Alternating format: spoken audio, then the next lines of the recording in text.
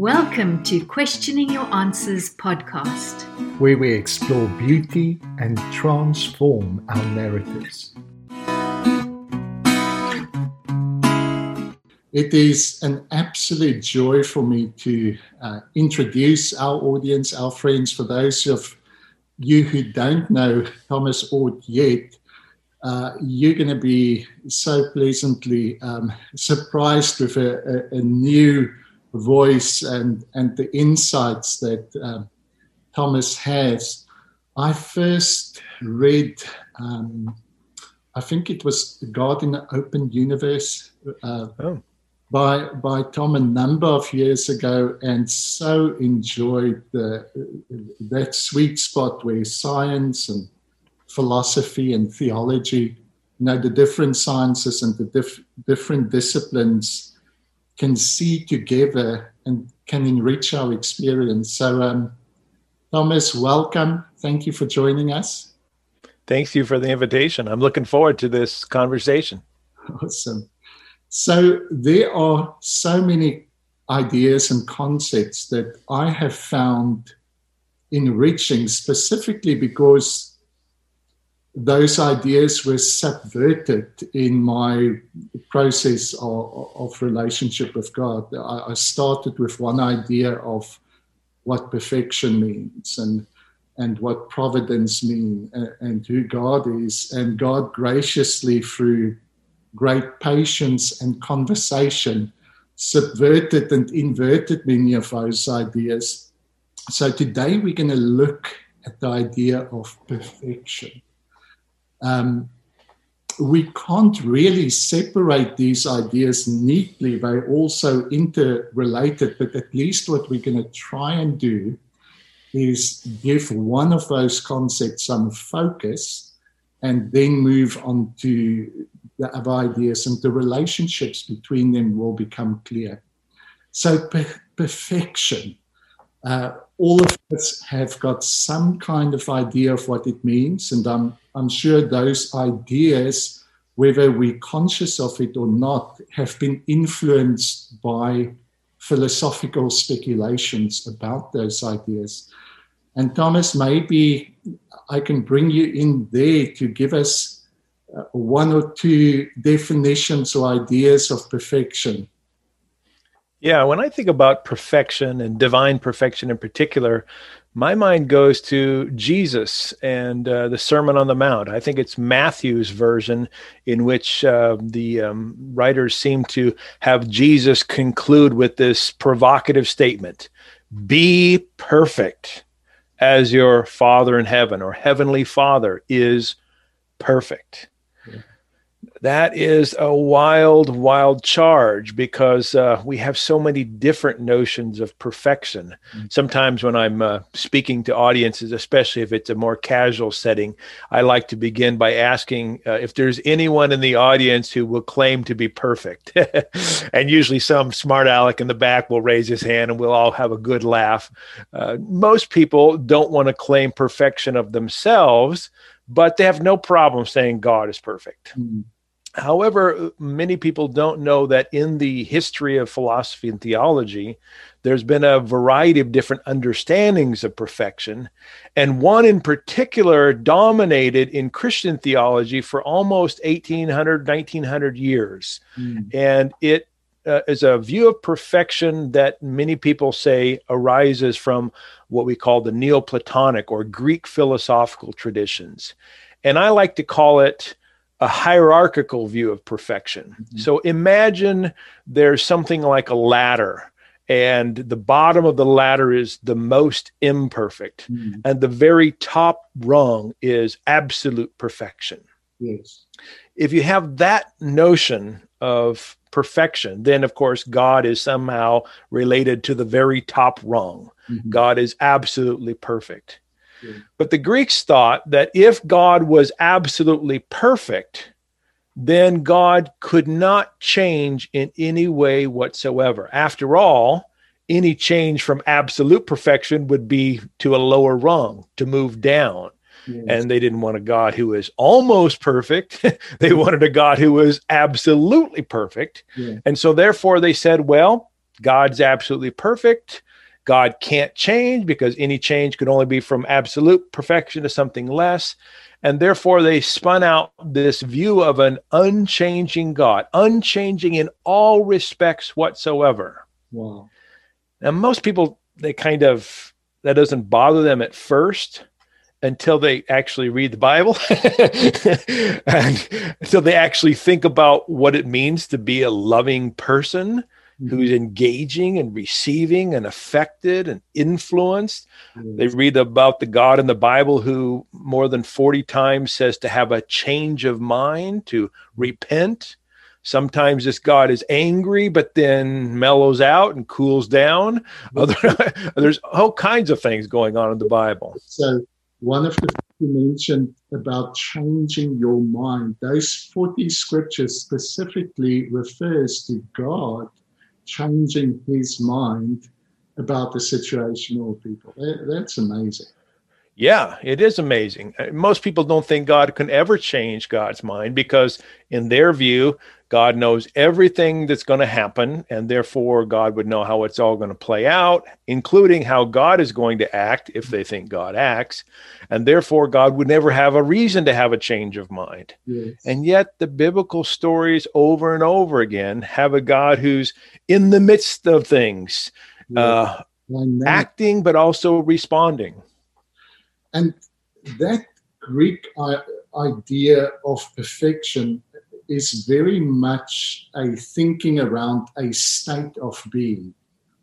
There's no, and I guess part of what makes it still beautiful and attractive, Plato and Aristotle, these guys loved ideas because in ideas they could find the kind of stability and perfection that they did not find in reality. I know all of these ideas are interrelated, but even what goes with changelessness is Plato's idea of time and eternity. And all these ideas, he kind of put them in opposition to one another. That within time, we've got constant change. And so within his idea of eternity, it had to be changeless. It had to be permanent. And however appealing those ideas are, and, we've had thousands of years to meditate upon them and see beauty in them that I think Plato himself did not even see in it. But they remain...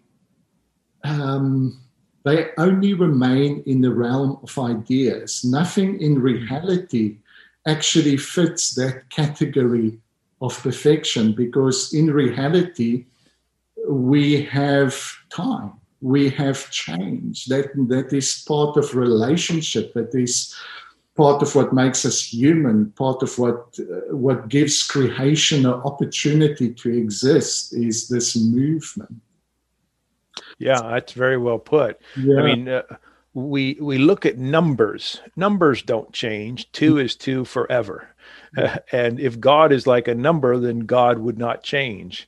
But if God is like a person, the persons we know change. They develop, they grow. And so if you start with a particular understanding of perfection that's more like the numbers and mathematics, and then you think God is like that, you're probably going to have a God who's not personal. Yes. And again, that's not the kind of image we get from Scripture. Yeah. Now, of course, what some people do with Scripture, when they see God portrayed as a person, as having feelings, emotions, making changes, interacting, they'll say, well, that's just us projecting our understanding of what it means to be human upon God. It's anthropomorphism, to use the fancy language. And therefore, we should just reject as anything true, any kind of biblical statements about God as personal. Yeah. I don't think that's the right way to go, but I understand why some people go that direction, because I do think the Bible uses language that we shouldn't always take literally. I mean, I don't think that God is literally a rock when it says God is a rock. So we have to do some work in the text to try to make sense of things. Yes. I'm just of the opinion we shouldn't throw out all the personal language, and we should talk about some ways in which God is changing and yet still perfect. Because there needs to be something true about the metaphors that are used within the language to give it any meaning whatsoever. If we can Exactly. just all the metaphors and say, well, this is just God accommodating himself to your childish way of understanding things, and then we reinterpret those texts to actually say the exact opposite of what it's saying, then you're left wondering, what's the use of all these stories if they actually say nothing? But in Right. those 40 instances that you mentioned of God changing his mind, I think the authors wanted to say something about the kind of relationship, the kind of effect that our thoughts, our decisions, and our relationships with one another and with God can have upon God. So there's something true about the metaphors. Yeah, I agree with you. Yeah. I also think that early Christians and even some writers of scripture, perhaps, were reacting against how some of the Greek gods were portrayed. If you know anything about Greek mythology, you'll know that the gods are sometimes fighting with each other, and they have all kinds of moral imperfections, and they get mad at one another, and so they abuse and kill others, and this kind of a God who has no moral stability, who is changing left and right without any kind of ultimate foundation, that doesn't sound very attractive either. Yeah. So it would be natural to want to move away from that. I just think that many people moved too far and didn't account for what was positive in the personal views of God. Absolutely.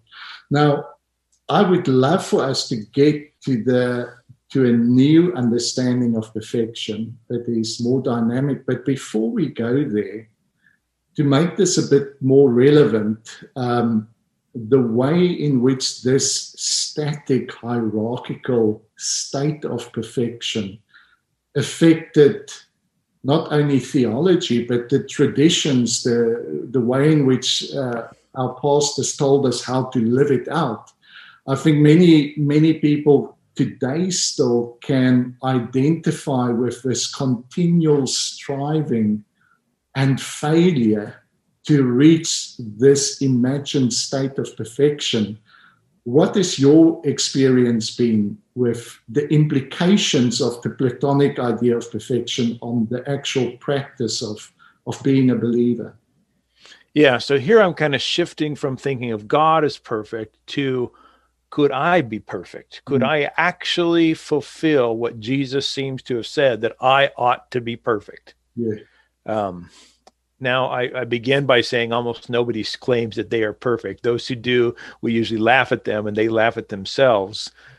So what is Jesus saying there? Is Jesus putting a bar so high, knowing we could never reach that bar, but just saying you need to try? That's the way some people look at it. And then they'll say, well, if you don't reach the bar, then you deserve hell. So then you've got Jesus setting us up here for failure from the start. Here's the bar you got to reach. You can never reach it. You're going to be punished for not reaching it. And therefore, that's your lot. And then the kind of atonement theory that gets stuck in there is that somehow Jesus reached the bar in our place. And even though we're sorry sinners and can't be transformed, thank God for Jesus, because Jesus took our place. That's the kind of way the line usually goes. I find that highly problematic. I think there's another way to think about perfection for us. And this is not just perfection in the sense of acting for the purpose for which we were made.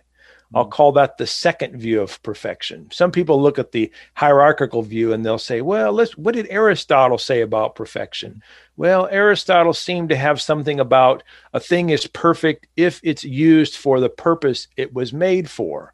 And then they'll say, well, humans are made for this. When they act in this way, they're perfect. So maybe humans were made to worship God. When they worship God, then they're perfect in that moment. Yeah. That gets us a little bit closer, but I don't know about you, but I don't always worship God.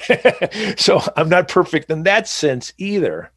I like to think about perfection as responding to God moment by moment. That is, in our momentary lives, God calls us to act in certain ways. And when we respond appropriately to God, we can be perfect in that moment. It doesn't mean we're perfect in every moment for all time. I happen to think perhaps Jesus was perfect in that way. But you and I, we can be perfect in any particular moment as our Heavenly Father is perfect when we respond appropriately to God's call. Now, that brings a whole new dimension to perfection, because instead of it being a hierarchical state, you've now introduced time and process and movement. And one of the implications that I'm thinking of, if I take it back to how does it apply to God, the God who is perfect in the Platonic sense that he cannot change, that there's no unfulfilled potentialities, that there's nothing better than what we can imagine than that state of being. I find a real deficiency with that view of perfection as it relates to God because of this. The ability to create something new, the ability to actually have unfulfilled possibilities, to make possibilities real. That is an act of creation, and that is inherent to what we understand the Creator to be. Is he is actualizing, realizing possibilities that weren't real before. And this is where perfection, possibilities, providence, all the P's and the concepts starts working together.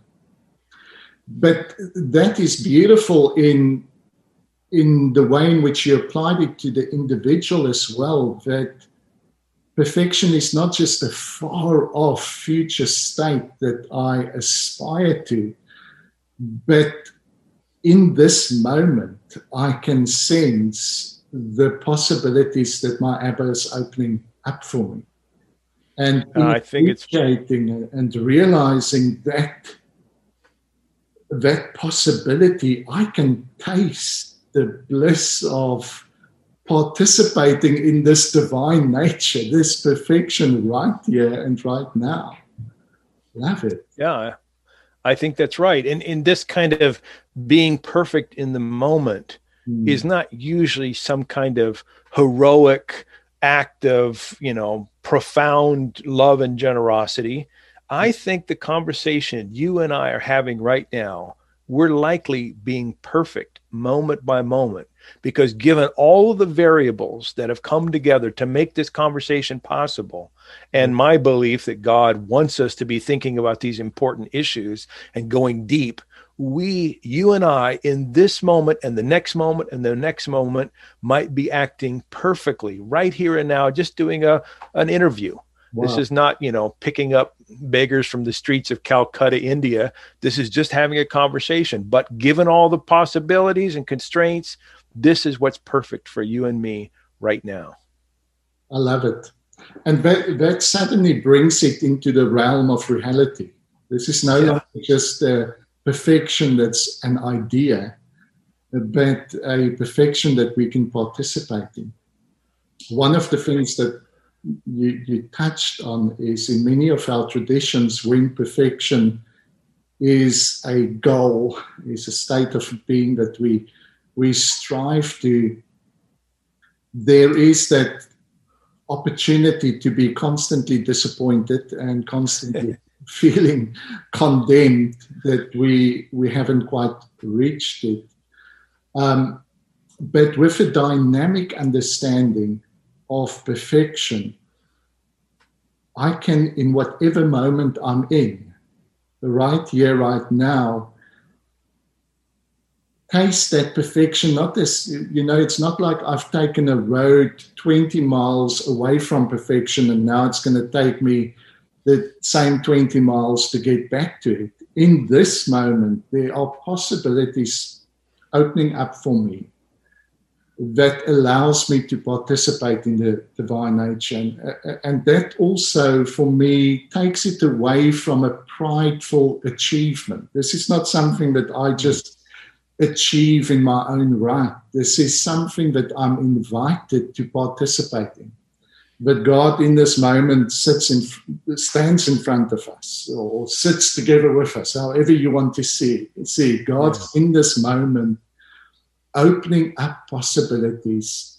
And as we say yes, as we are drawn to the better of those possibilities, we are starting to actually have a practical experience of the beauty, the goodness, and the bliss of God's perfection. It makes it more real. Yeah, that's beautifully said. And I just want to say, I endorse everything you said there. And let me add one other dimension to it. And that is this way of thinking means that our lives and choices really matter, that our lives are significant. Yes. We not only make a difference to the world, to our families, to our friends, to our enemies, we actually make a difference to God in this moment by moment engagement. I find a lot of people today, when they think about how big the world is, how many people are there, that we're one world in 300 billion galaxies, they start to think their lives are insignificant and worthless. But this way of thinking means that the choices you and I make moment by moment make an ultimate difference. And I think that's powerful. That is, especially in the light of what you said about relationship with God, that God is truly affected by this relationship, then we can imagine the unimaginable, and that is that our lives, in a sense, enriches God's own experience. Yes. What a thought. And how much sense does that make? Why would God bother creating? Why would he do all of this if in himself he did not sense a value and something good and something beautiful about creating a creation that can participate with him in his own goodness and, in a sense, therefore, enrich him, if in no other way, but in the way that some of the possibilities that was unrealized in God is now realized in creation. Yeah, that's right. I mean go ahead. Sorry, I didn't mean to interrupt you. Go for it. Oh, I was going to say there's these ideas that I'll call it a classical view of God that kind of work together. One of them we've already mentioned, that God is unchanging. The classic language is immutable. Another one is that God is unaffected. The classic language is impassible. And the third one is that God has no desires whatsoever. Wow. So a God who can't change, who's unaffected, doesn't have any desires, is not a relational God, is not a God who creates with possibilities and enjoys how we might respond to those possibilities. It's not a God who's affected by our prayers and by our lives. It's not a God who in any sense changes in giving and receiving a relationship. And the kind of God that you and I are presenting is very different from, we'll call it that classic view of a impassible, immutable, and undesiring God. And thankfully, I think that God is like the ideas that birthed that God of immutability, impossibility, and unaffected, has no real existence except in that realm of ideas. Yeah, that's right. But the God that we encounter within the stories that people tell within scriptures is a God that very much embeds himself into our reality. I mean, Jesus doesn't come and make excuses for the fact that God has taken on flesh and somehow try and justify and say, listen, I'm just doing this for a while and I'll be out of here again. But even Paul makes no excuse that the fullness of the Godhead found a home within bodily form in this person of Jesus, that God is not somehow offended or diminished by creation, but rather finds existence and finds expression and finds a harmony within creation and becomes in that way much more tangible, much more real. Yeah, I totally agree. And this then is going to change the way we think about God's perfection. So I began by criticizing what you call the hierarchical, or I call the ladder view of perfection. And that is, if God is absolutely perfect, God could not change. Otherwise, God would be down. I do want to say God is perfect, but not in that sense. Yes. I think God moment by moment acts perfectly in creating and generating, perfectly in receiving and responding, perfectly loving, perfectly knowing, all those kinds of things. I still want to say about God being perfect. It's just that I think God is perfect moment by moment, or to say it another way, God is in time, temporal, experiencing all that exists, just like we, at least, and somewhat analogous to how we are in time, giving and receiving. So I still have a perfect God. It's just a different way of thinking about divine perfection. A much more dynamic perfect. Yes. Much more of a tangible perfection than just a theoretical perfection. Well, I so appreciate it. Please carry on. Yeah, I want to introduce one other idea here. You're familiar with it, but I'm guessing that not everyone who listens or watches this might be familiar. And that is the idea that in one respect, God is unchanging, and in another respect, God changes. In one respect, God is unaffected, and in another respect, God is affected. And the way this is usually talked about in academic theology is dipolar theism. It's not a word I particularly like myself, but it's a way to talk about how God has experiences that are changing, but a nature or an essence that is unchanging. So to go back to my reference to the Greek gods who, were personal beings, but had all these moral failings. And so, people say, well, we don't want a God with moral failings. This view that God's nature is unchanging, eternal, fixed, immutable, etc., that allows God to be loving at all times and all places, and God will never not love anyone because that's God's nature. But because God experiences time moment by moment, God is an experiencing being. God engages in giving and receiving, and therefore changes in experience moment by moment. That, I think, is one of the most important and profound ideas that the 20th century has provided to theology. I mean, you could find hints of it previously, but it was best articulated first in the 20th century. And so I find that thought fascinating as well, because if we put it in that context of Jesus revealing a God in contrast to the gods that were so fickle that one day they could be for you and the next day against you. One day they would love you, the next day they would slaughter your family. In that context, the revelation of the true God is such good news, because part of his nature is faithfulness.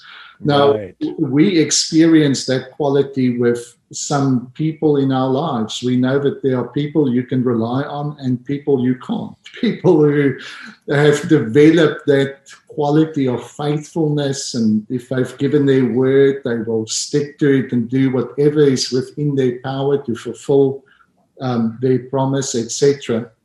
So we are familiar with a quality that of faithfulness in people who are simultaneously growing and and being enriched and changing. They've got changing experiences, etc. And so again, we can think of God in those terms. Jesus uses the metaphor of a parent, of a father. Now, I know my parents have changed throughout, since when I was a toddler to now, yet there are some qualities that have only become richer and stronger, and their faithfulness, etc., have continued. So again, even we're needing to find language, as you say, to speak of God's unchanging faithfulness and the fact that He is still, or she, or God is still actualizing possibilities that were unrealized before. So there is something changing as well. And that for me is now a beautiful quality. I can't take away the realization of possibilities or this process of creativity. I can't take that out of the equation of who God is and not feel that I'm diminishing Him. So there's something about creativity, about unfulfilled potential that is enriching who God is rather than diminishing Him. I'm totally with you. The story is not finished. It's still unfolding. And one of the most exciting things, and hopefully we can have many more conversations on this, is how we are invited to participate in this process of realizing these possibilities. Yeah, I like that. I'd be happy to have another conversation on that important topic. Yes. Well, Tom, I want to thank you on my behalf and on behalf of everyone who's listening for getting up early.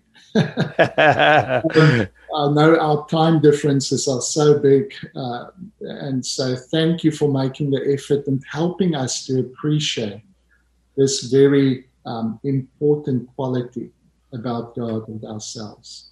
We appreciate it. Look forward to having you back. Great. Thanks for the invitation, Andre. I've enjoyed it.